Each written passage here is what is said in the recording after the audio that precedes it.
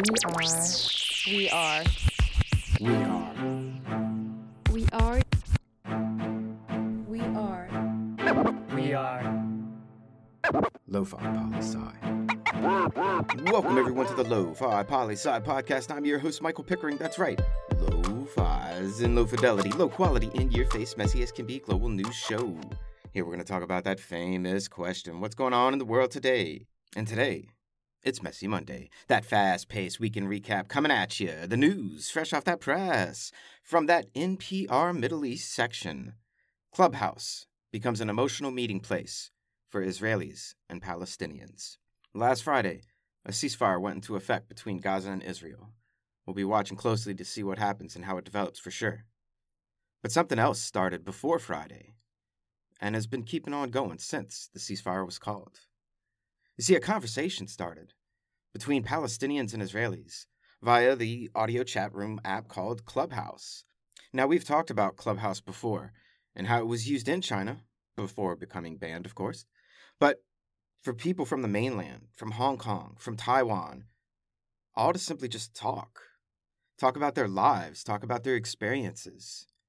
And that's exactly what's been happening between everyday ordinary Israelis and Palestinians. It's a conversation in the midst of a time when people aren't talking that much.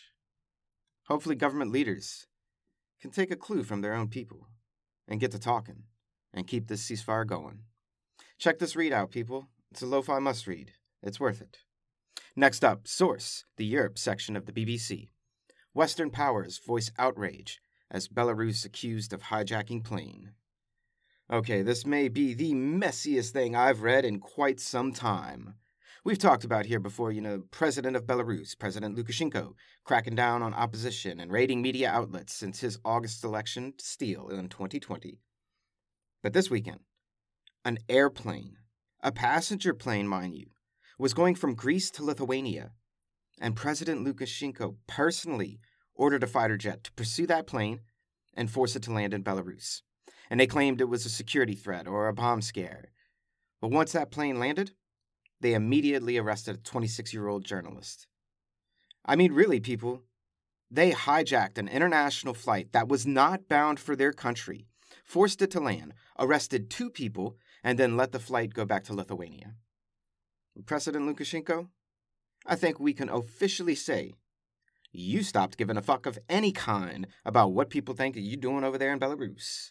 And we'll keep you updated and see what other countries are going to do about this international hijacking. Now, moving forward, because we never move on from anything. Source, the Asia-Pacific section of the Reuters. Nepal president dissolves parliament. New election in November. That's right, a bit of parliamentary news for you, as the interim prime minister and opposition leaders in parliament simply couldn't get things together to form that coalition government they needed. So the president said enough is enough. You couldn't meet your deadline? New elections in November it is. And this is the same kind of parliamentary mix-up that we see in Israel and quite a few other countries go through quite often. It's one of those drawbacks of a true multi-party system. Sometimes you just can't get a government together. And we'll be keeping an eye out, Nepal, to see what you got going on soon. And our following story comes from the Latin America section of NPR. Ortega targets opposition figures as Nicaraguan elections approach.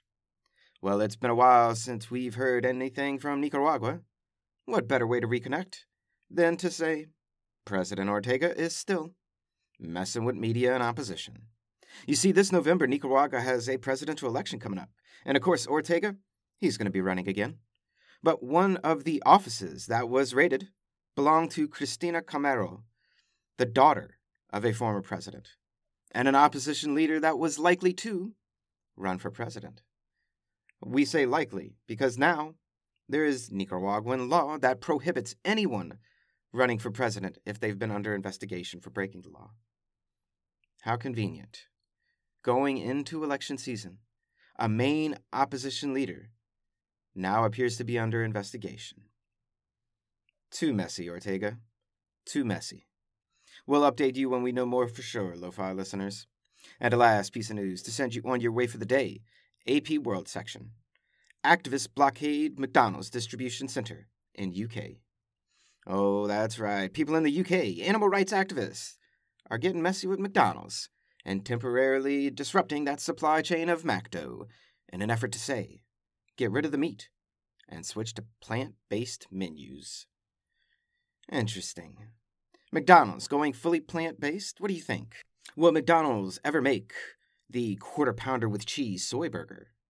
Or will McDonald's ever make the tofu chicken nuggets Happy Meal? I'm curious your thoughts. Write in, let me know. And that's a brief snapshot of what's going on in the world today.